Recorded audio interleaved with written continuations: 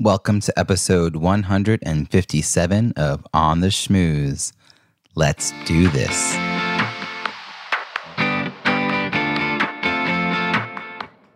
Welcome to On the Schmooze, the podcast that highlights talented people from different fields, explores how they built strong networks, and overcame challenges on their way to becoming successful leaders.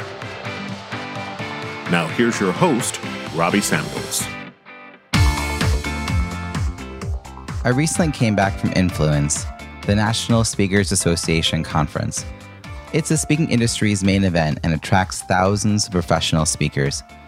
It was my 5th time attending, and it was notably different than my first time. Think about the first time you attended a big industry event. Like a kid in a candy store, you consume tons of content without any concentrated focus or niche. You burn through all of your energy reserves trying to attend everything for fear of missing out. You felt alone while surrounded by thousands of people. You didn't have anyone to sit with during meals or invite you out for drinks. The word overwhelming is usually a good descriptor for that first conference. You knew that the first year would be like drinking from a fire hose, but you figured the second year will be much better. Year 2 is better only in degrees. You're still trying to attend too many sessions and haven't quite figured out which topics deserve your full attention and which can be skipped. You now know enough people to invite someone to have lunch with you, but you still find yourself alone during much of the event. At the end of your second event, you're not quite convinced this is the right space for you and wonder whether you should come back. That is why so many association members never get to year 3 of their industry's event. Those that do find that year 3, things start to fall into place. Year 3, it's much easier to say no to some sessions and pace yourself, knowing you'll run into people you know in the halls or lobby bar and have a great conversation, and that conversation might provide you the insight you were looking for. Year 3 is when you start making the kinds of relationships that you'll keep up with throughout the year. If you get to year 5, this event will feel like a reunion, and you'll commit to fitting it into your schedule because you never want to miss it. And then suddenly it's year 10 and then year 20, and you can look back at the many people who have inspired, encouraged, and mentored you throughout your career. Your challenge for this week: consider where you are on this journey. If you're heading into year 2, know that it won't be vastly easier than the year prior, but you can start to be choosier about where you spend your time and who you seek out for company. If you're heading into year 3, book a reservation for dinner one of the last nights so you can invite people as you run into them. If you've been going more than 5 years, it's your turn to focus on how you can give back to your industry and welcome newcomers to your industry's biggest event. Volunteer at the event, join a committee, step into leadership whenever you see the chance. That's how you'll get the attention of the folks who've been attending for 10, 15, even 20 or more years. Try this and let me know how it goes. Now, onto this week's show. Today's guest helps people shift the way they perceive and respond to change and adversity, helping them to see opportunities instead of obstacles. After a devastating accident that left her quadriplegic and dependent on a wheelchair at age 12, she learned the true meaning of resilience. Instead of slowing down, she's used her life experience and personal philosophies to become Australia's leading keynote speaker and facilitator on resilience. She helps corporate leaders be their best in challenging times. She's the author of How to Be Resilient and is frequently featured in national media for insights on resilience in the workplace.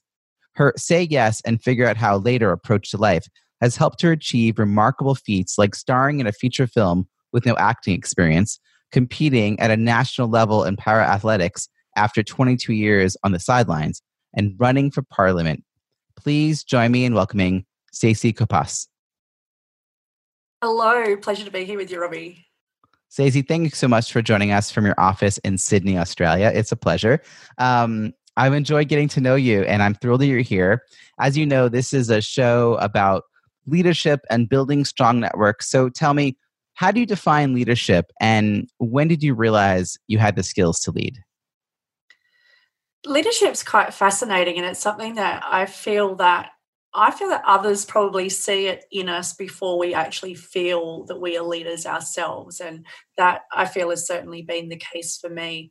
I really see leadership as being an energy rather than a title, and I think that there's definitely a lot of times that there's probably a mix up between leadership and management. And leadership, I really feel, is creating a space to strike the balance between, meeting vision and big picture objectives, while also helping to, facilitate the growth and meet the aspirations of a team and the people that are working towards achieving that vision.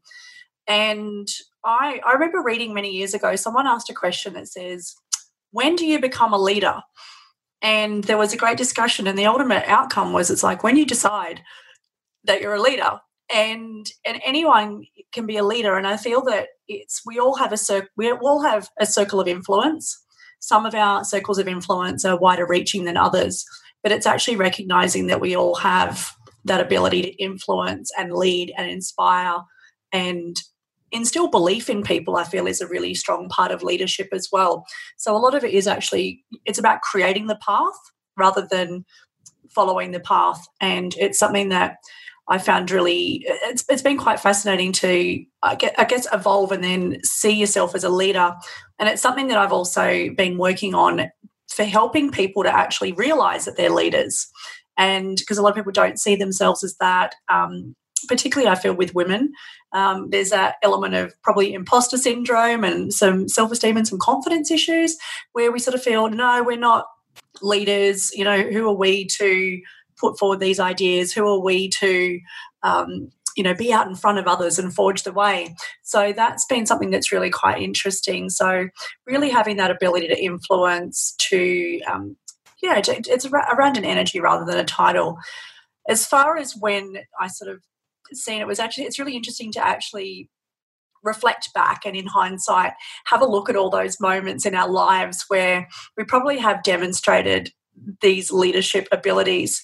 And I think they're probably having a younger brother was probably a starting point of having some of those skills. But looking back, from the time I was probably even in, preschool, before school, and into, my earliest schooling, I was always involved in sports, was a big one.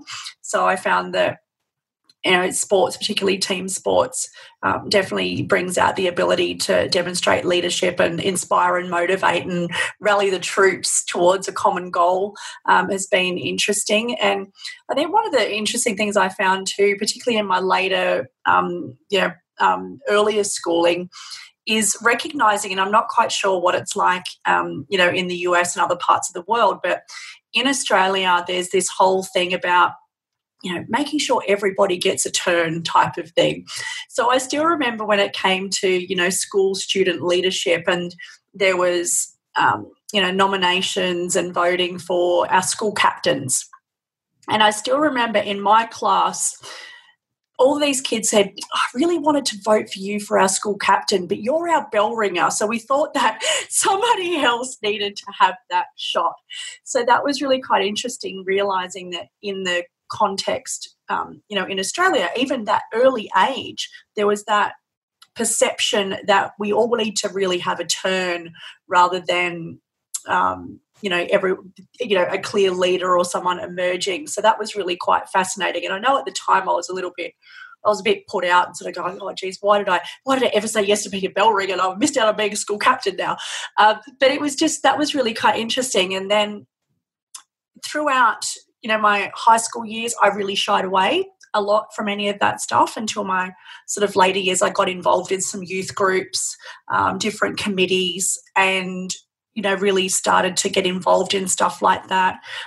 Into my sort of working life, I ended up becoming a safety manager, and I think that's because my employer saw that here I was, a young woman in my mid-20s that had rapport and influence and great communication with a workshop of all of these mostly older men. And so I ended up being, the only woman in a workshop of 80 men in that leadership role, because they saw that I had that communication and rapport and ability to influence. This is all so good. I want to take a minute just to kind of digest it and see what I can pull from it. So first of all, I love this use of energy. Earlier, we were talking about of course, the distinction between leadership and management, but that there's an energy to it, and that it's about forging your own path and not just following paths that are already there. So there's that. So good. I like the symbolism, but I also feel like there's something named that I haven't heard, and I've heard a lot of people talk about the definition of leadership. So the energy piece seems key. And I also appreciate you going way back. Like a lot of times when I ask people, like, when did you first, realize you had the skills to lead? They mention, business school, or maybe they'll talk about college, but you were like, so preschool. I love that because it's innate. Like you have that in you, and particularly having a younger sibling, you can see how, it doesn't, I didn't mean you were a good leader. I just meant that you had the skills, initially, the inspiration, but also that people saw that in you. That others saw that potential in you. I've heard people talk about, like, who you are doesn't change if you win the lottery or have a horrible accident. You are who you are. Like there might be a transition time that we go through a transition period, but 2 years later, if you were miserable and you won the lottery, 2 years later you're still miserable. So a lot of who you are today, you already were, and then like when you're talking about resilience and overcoming adversity, I mean, like it's so clear you had like the beginnings of this already in your life. You were stepping into different kind of opportunities. So I just think it's so great to think about. And there's a phrase, my friend Jenny talks about all the time. Jenny Lisk, who has a great podcast for widowed parents. It's the Widowed Parents podcast, and she talks a lot about sort of resilience in that context, and that coming through, you become stronger through it. So some people come through adversity stronger. So I just want to drop that in there, and we'll talk about that in a minute. But I just think it's so cool to think about like the who you were and then where you are today. Like there's a through line, even if maybe at the time you don't always see it. Oh, for sure, for sure. And I agree with you that on the piece around there's elements of who we are before some of these big transitions in our lives. And what I've really found is I feel that dealing with major adversity or major success, I find that it actually magnifies who and what we already were. And that's something that I feel, particularly after going through, a grieving and all of those sort of things. But once you sort of get through that and you get to another end and you do look back and you look in hindsight and you go, yeah, there were elements of it there. So that's what I sort of see. It's like, and particularly we talk about people that win the lottery and things like that. It's like, if they were a miserly, stingy, nasty person, then, let's just 100 times that. Well, and I also think that in a sense that if someone achieved success but didn't feel like they earned it, they wouldn't feel good about it, and they'd be nervous that it would all come, like it would be a house of cards to them. Like, when will someone figure out that they actually don't deserve this? That imposter syndrome would be like bigger than ever. Like they'd have more to lose as opposed to someone who felt really confident in how they arrived there. So, I think this is the self-work we have to do as we're trying to be successful in life. And if something happens, we still have to do that work. I mean, that's kind of what part of the message I think I'm hearing from this. So you're like, as a parent, the accident, it was horrific to learn about. And if anyone wants to read about it, it's all there. It's in your book. And go get the book, How to Be Resilient. I'm not going to give it all away. Because this is a show about untold stories, and that one has been told, and you can go read about it. But it really like creepy crawled my like skin because I'm a parent. And yet I also was thinking, wow, but like look who you became. Like the work you're doing, the impact you're having. I want to actually hear more about what you find most rewarding about what you're able to do now and the impact you're having on the world.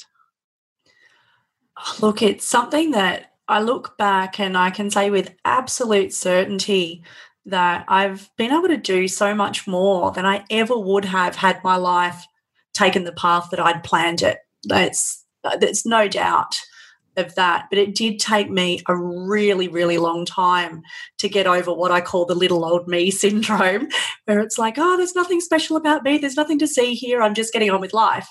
And it's interesting because it's often the things that we find the most effortless are the things that are the most valuable to other people. So, I didn't even start I didn't even share my story publicly until it was about 7.5 years ago. It was the first time I ever did it. So it was a very long time. It was over 20 years after I had my injury did I ever get to the point of sharing. And it was only because I had a mentor say to me, get over yourself. It's not about you. It's about an audience. And if you don't share your story, you're being selfish. And I'm like, how can I argue with that? So it was those first couple of times when I did share my story, and not just share my story, but share the lessons and then share those lessons in a context that was applicable to particularly a business community, particularly to leaders that are going through change and adversity.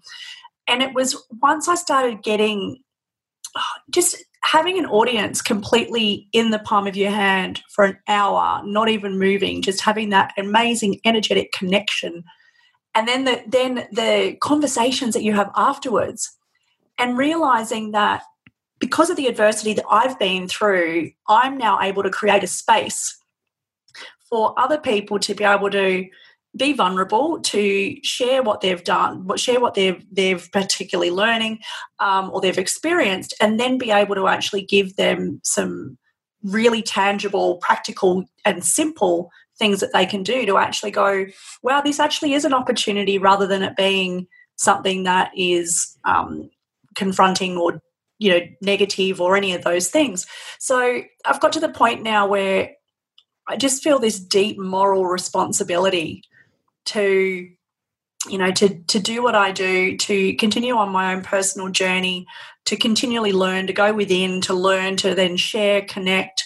And I just feel it's such a privilege now. So every time I before I go on stage, I feel this buzz, and I picture that one person in the audience that I know that by sharing what I share is going to help them potentially alter the entire trajectory of their life from something that they may have been unhappy with or struggling with, to just give them just that insight to go, well, look, if I've been able to do what I have from where I started purely by being resourceful and being very practical along the way, then it's almost like giving them, I don't know, it's creating the space and giving them permission to actually go, yeah, I can actually go after this.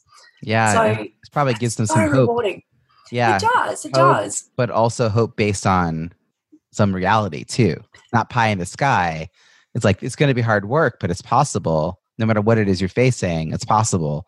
And you're almost like, I'm living proof that it's possible. I mean, look at me sitting here. I saw on your Facebook that you had the picture from 28 years ago, of you lying there flat in a hospital, like just unable to do anything. And then 28 years later, there you are on stage with everyone like leaning in to listen. And, the thing is, your 11-year-old self would never have imagined you on stage. My 30-year-old self would never have imagined me on stage. Right. Yeah. I mean, before or after, it wouldn't matter. Like, you were never going to do that. And I also, this idea that I love the idea that you're understanding that you're creating like almost a container for a conversation that's super uncomfortable, that most people just they almost want to ignore and assume that they're the only ones facing whatever they're facing. And that might be true on like a granular level, like they're having their own experience, but they're not the only ones struggling. And I think this is especially true for leaders. For people who have achieved success, they often don't find they have a place to share the struggles they're facing because they're the leader, right? So it's kind of lonely. It's like the whole lonely at the top thing. So now I also want to note, so you were in your early 30s when you finally started to share, and you said a mentor. I want to underscore that, because the fact I love when mentors come up on this show, because it's so powerful that your mentor was like, hey, get over yourself, and you're denying other people like by not sharing this. What did you feel when you heard that? Because that both sounds true and kind of harsh. It was a harsh dose of reality. And because I said to him because I was in a workshop, and I was in this particular workshop because I wanted to learn how to write better, because I've always had people say, oh, look, it'd be great if you shared your story in a book or something. And I never, ever wanted to speak, and I never wanted to share my story. I was happy to start to learn to speak, to be able to tell the stories of others, but not my own. And again, coming back to the Australian context, the tall poppy syndrome is rife here. So we've been brought up to not stand out, not say you're good at anything, seeing people just cut down continually. So there was a fear around actually getting out. And I said to this particular mentor, I said, I don't want to share my story because I don't want everyone to think I'm a complete tosser for doing that. And he was the one that said to me, he goes, again, get over yourself. It's not about you. And so there was two things. As you said, it was confronting, but it was also part of it was almost giving me permission to go, look, you can do this.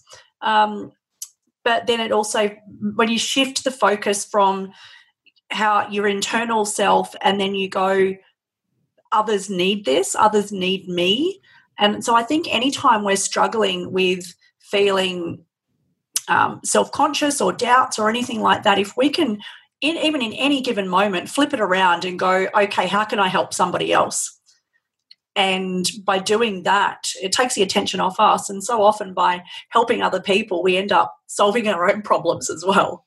Yeah, this is actually relates really interestingly to imposter syndrome, or when people say, well, what's the point of me writing a book? Everyone's already talked about, like, it's already been said, like there's already a book out there about this, like, who am I? But there's somebody who needs to hear your version of the story because they'll relate better to your version of the story, or the way you say it, or, or they'll feel connected more to you, and then they'll hear it better. So, yes, like whenever you're feeling down, the best way out of that is to go help somebody else. I mean, that's just that's scientifically now proven as a way to sort of move you out of your own sort of slump. But I just want to, what was the 20 years in between? Like, I love hearing the last, 8 years or so that you've been developing yourself as a speaker, writing, you have a book, you're creating such an impact. But like, what was it's so funny. I often ask people like, what was most challenging? But I don't know if you could pick one thing. I guess, how did you make this shift from like victim to thriving, like individual? Like, when did you, was it gradual, or did you suddenly realize, no, I've got this. I'm just doing this. Did that internal resolve kick in at some point, or were you just sort of like gradually like, wait, an awakening? I am okay. I can do this. Like, what does that look like for you? I would say like everyone's story is different, but for you. Yeah. It was a little from column A, a little from column B, and it was particularly because I had my injury at 12 years old, so I was at the end of my primary schooling, and I was about to go into high school. So it was a difficult time for anybody at that age, going into teenage years, going into into senior school.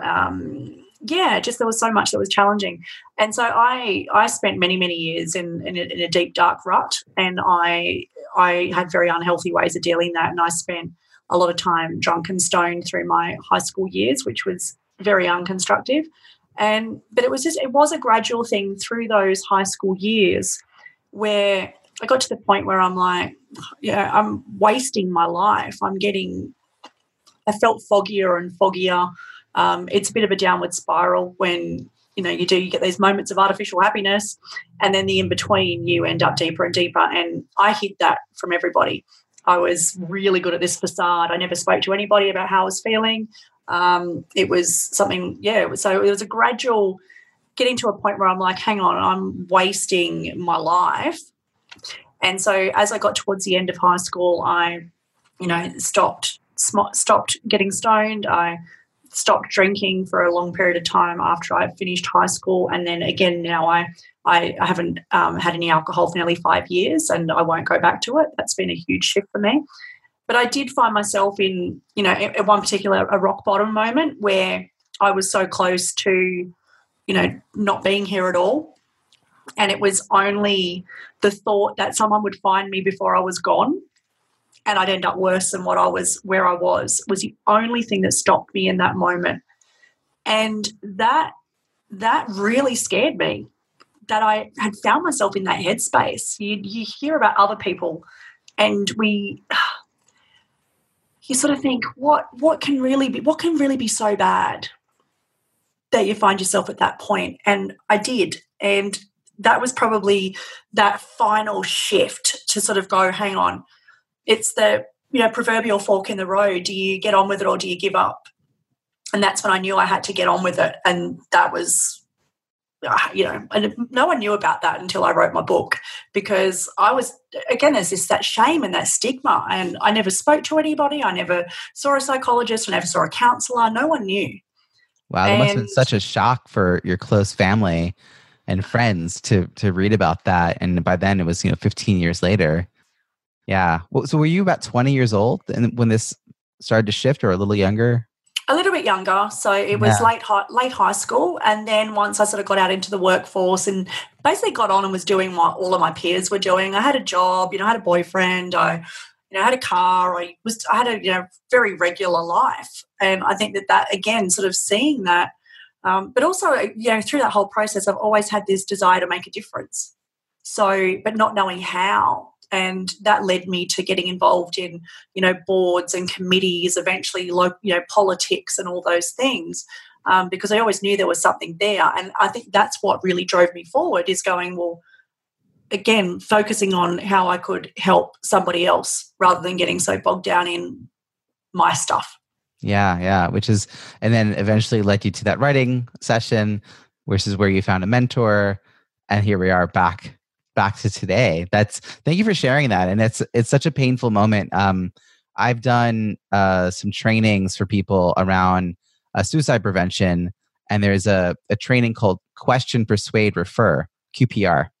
And I anyone who's thinking, wow, I really should learn more about that, you should go learn more about that. I think it's something we should all be more aware of and talk more openly about, because even you sharing that right now, you could be helping someone like listening for themselves or for someone they know. Like, this is part of telling, the power of storytelling. It's really incredible. So as you developed this network, I think that as you shifted, right, you changed, you had a different career. Like you tried your hand at a lot of different things. In the introduction, right, you were like, you did a little acting, you ran for parliament, you did some athletics, you must have a really interesting and diverse network. And it's gotten probably more so in the last 8 years now that you're connecting with all these speakers around the world, which is how you and I got to know each other, through online networks. So how do you think about that? Like, do you have any thoughts around how you build your network? Is there a system to it? Is it thoughtful? Is it happenstance? Like, what's the approach been so far? A lot of it has been just organic. It's just sort of happened along the way.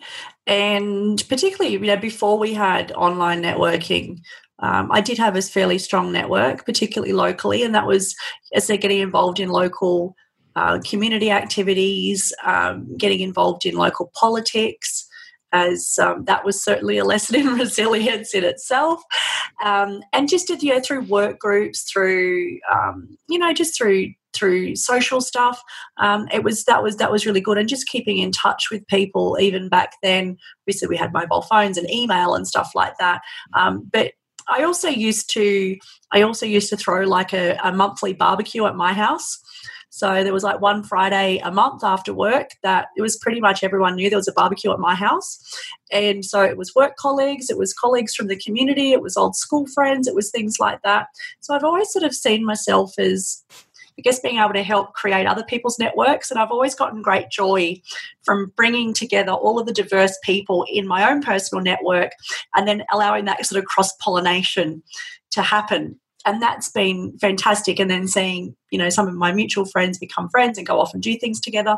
But once we sort of had social networking, particularly LinkedIn has been transformational for me.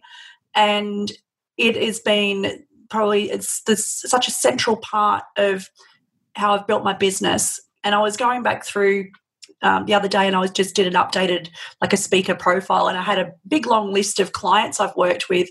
And I was just going down the list going, LinkedIn, LinkedIn, LinkedIn, LinkedIn, LinkedIn, how these all came about. And so probably about 5-6 years ago, I was on LinkedIn, but I made a really clear commitment that I was actually going to have real conversations with as many people as possible. So I actually set out to, when I was contacting people, I personalized everything way before anyone personalized anything on LinkedIn. And then I would reach out to people. I almost made a bit of a game of it. I was like, these people are never going to even accept my request, let alone have a conversation with me. So I sort of gamified it a little bit. And then it was amazing. I would then have a phone call or a cup of tea. And I was like, but these were the CEOs, managing directors of really large companies and government departments. And we'd just have a conversation with no expectation, no pitch, just an element of curiosity and wanting to know about another human.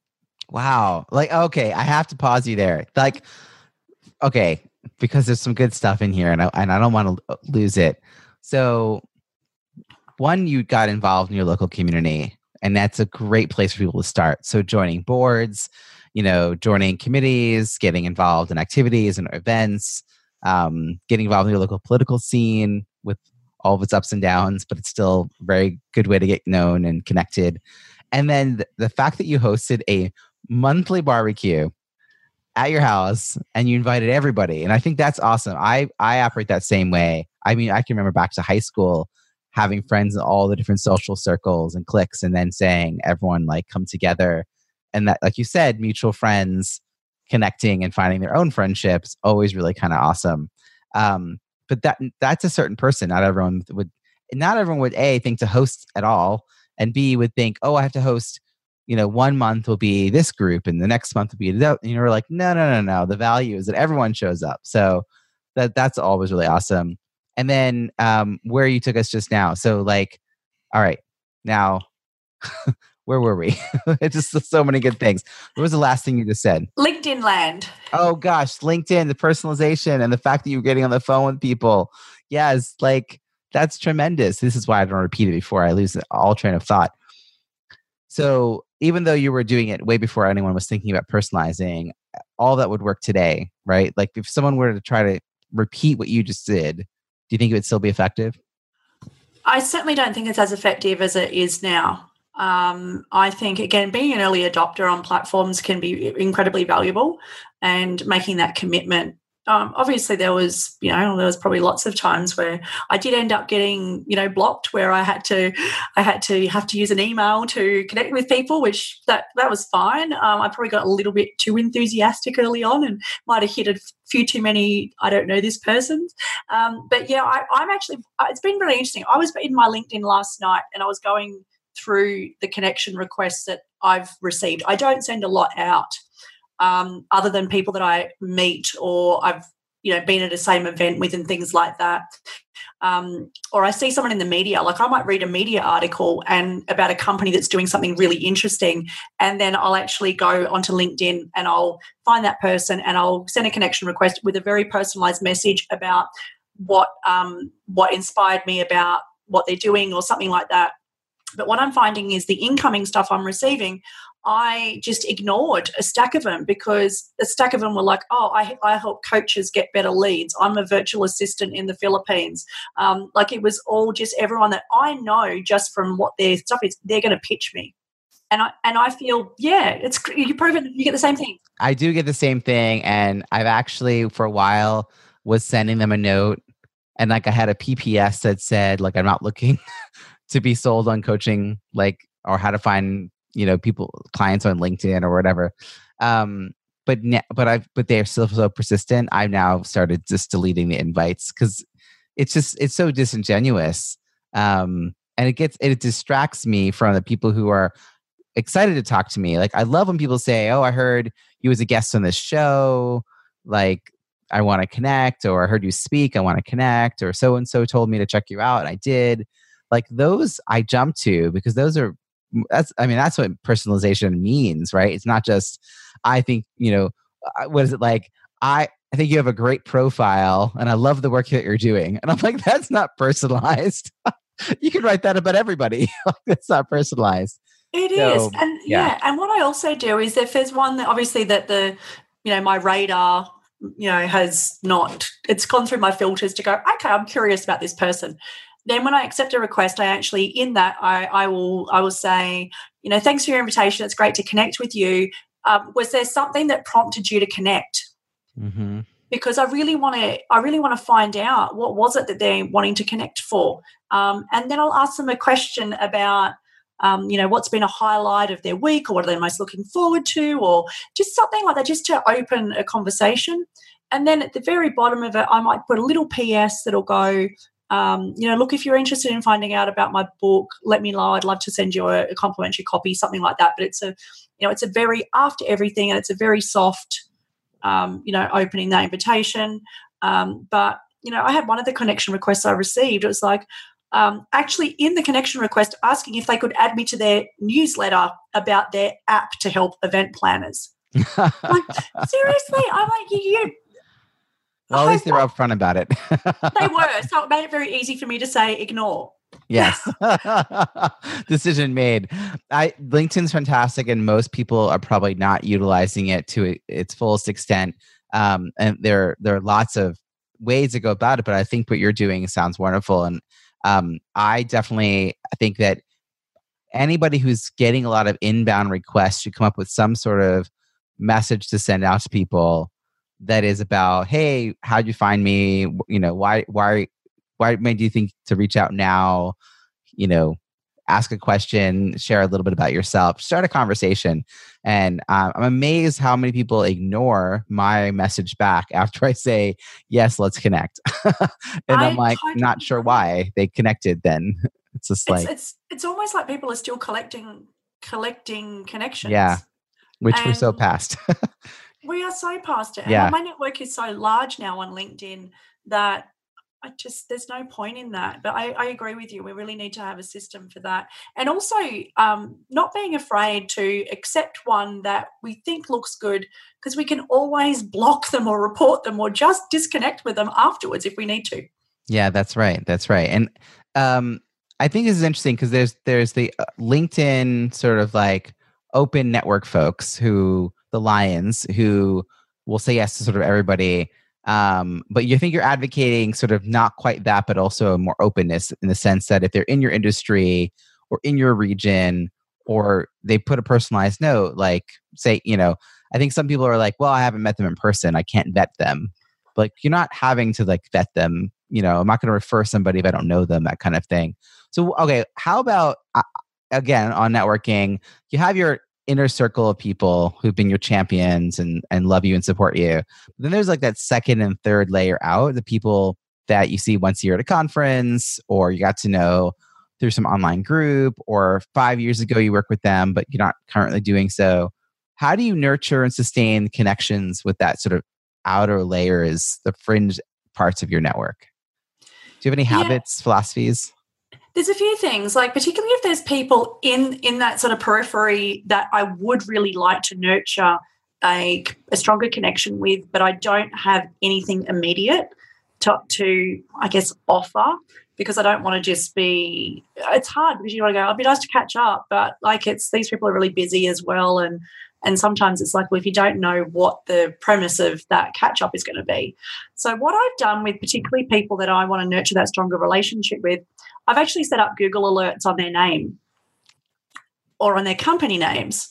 So then if something pops up that they're speaking at a conference, or they've had an award win, or they've had a change of role, and then I'm always looking for reasons to actually reach out and get in touch with people. And that could be a text message, it could be an email, it could be a little video message, or even on LinkedIn these days you can record an audio message to send to somebody. Or it may be I have this big box of like different greeting cards, and I love just popping a little note and sending off a card to somebody. And some of them are, just a thank you card, a congratulations card. I've got some really, it's a local designer that had some really cool ones. Like I've got this one with a skateboard that says, dude, I like how you roll. There's ones that are like, little Star Wars characters, like maybe the Force be with you. Like there's all these really quirky things. So it's not like I've got like this branded card with a picture of myself on the back, because I know some people do that as well. And I'm like, a little bit too much.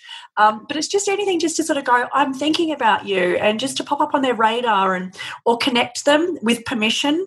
It could be to refer them for a gig. It could be to refer them for a media opportunity. I do that. I see a media call out, and I'll actually reach out to people in my network. I may not have had a conversation with this person in 12 months. But if I see something that I feel would be a good opportunity for them, then I'll reach out, send them a message and go, hey, I saw this and thought of you. Let me know how you go. So it's just always having these things on your radar, isn't it? Yeah, it's interesting because none of those things sound hard. And yet most of those things people aren't doing on a regular basis. So, and some of it's about planning. Like you have a stack of cards. That also means you collect people's mailing addresses somewhere along the way. If you know you want to do that at some point, and that you're looking for a reason to reconnect, so social media is helpful in that way. Like LinkedIn tells you when people get promotions or job changes. Facebook tells you when they have a baby, they get married, they move, so you get a little bit of information that way. Birthdays are another, obviously, time. But I like that you got offline somewhat with this, that I think, gosh, on Facebook, I must get several hundred, happy birthday messages on my wall. And I could literally spend all day just liking each one of them and like saying thank you and like not actually celebrating my birthday. So I mostly miss them. I actually took my birthday off my profile because I don't want a stack of people wishing me happy birthday because it popped up on their feed. So you wanted to see who shows up when they don't know? Yeah, it's not just that. It's like, again, as you said, it's your birthday. Like the last thing you want to do is feel like you have to engage with all of this. Yeah. But if someone texts me on my birthday, that's different. That feels so different. Or they call and sing happy birthday. Mm-hmm. Even if I'm out and I don't answer and I go check the voicemail, I like that you're taking things and like there's almost like an analog nature that I think we should remember the importance and value of that, and that you want to stand out a little bit. So even if Facebook is the reason you remember the birthday, how do you make it a little extra special? So do things like that. So, and then I love the Google alert. Very, very clever, because that's a great way to stay top of mind, or have them stay top of mind for you at a moment when they need it. Now, I have a good friend, Dory Clark. If I put a Google alert for Dory, it would be pinging. You'd be flooded. It would be pinging all day. And weekly digest for Dory. Yeah, it would not really work. Congratulations. But she's probably like the extreme. So for most of us, we probably could do that. So this is really cool. These are great practical strategies. What I love about this is that I didn't bring you on as a networking expert. I brought you on as one of the people who have been like just living this. And so clearly you have actually developed some really great processes that other people can adapt into their own life and find ways to bring more value to people. It sounds like front and center for you is about adding value to others. And once you got that message in your head, it feels like everything else fell into place. So yeah, it makes such a difference. And then the similar things in person. Like if I'm at an event or something like that, it's always being curious about other people. Having good questions. I never give my card without it being asked for. Like there's lots of little things like that. It's I think it's just constantly being interested in other people makes it so much easier.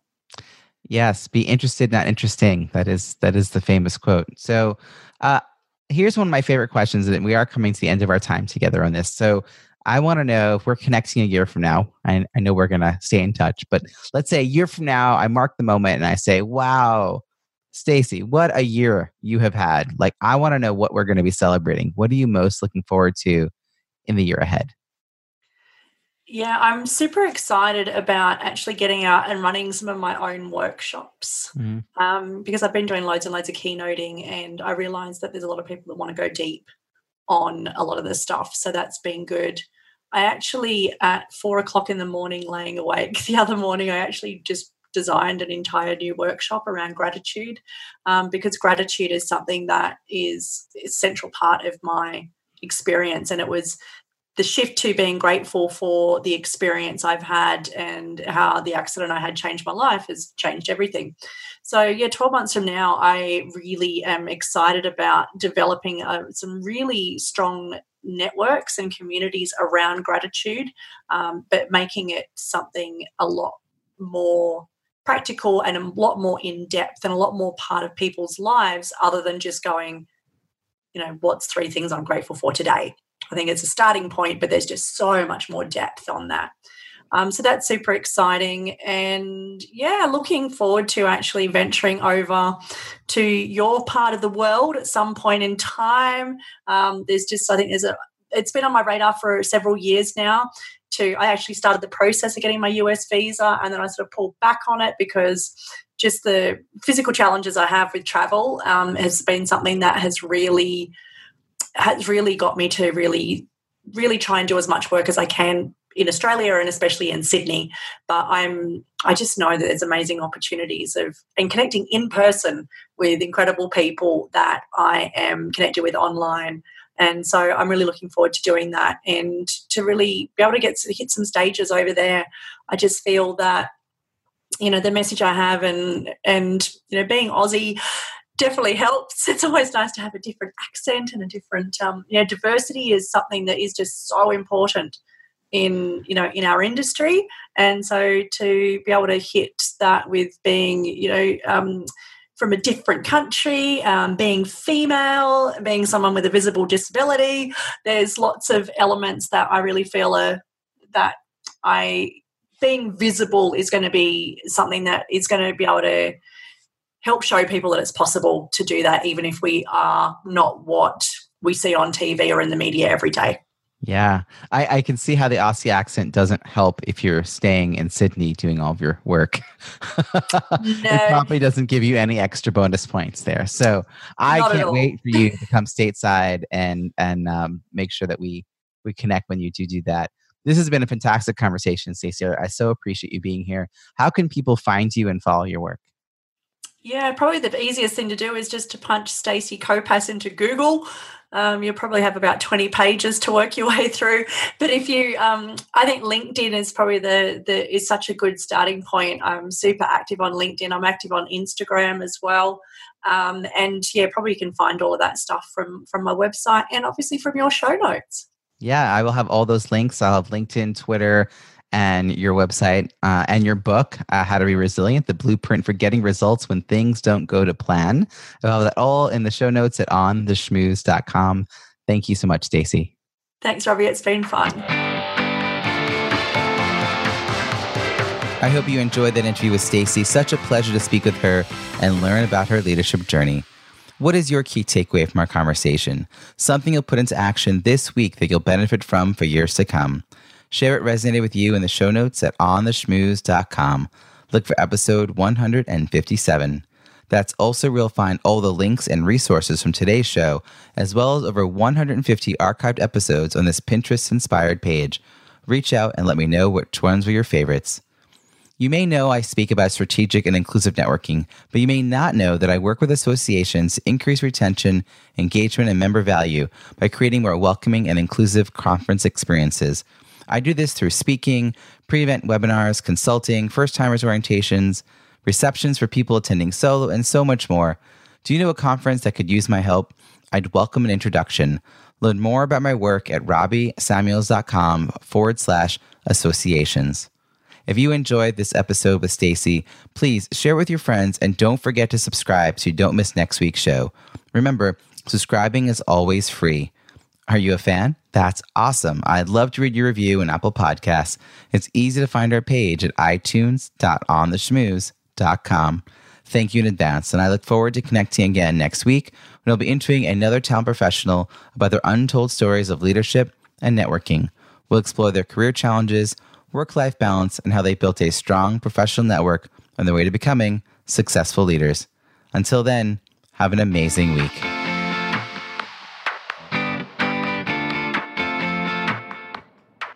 Thanks for listening to On the Schmooze podcast at www.ontheschmooze.com. That's On the Schmooze, SCHMOOZE.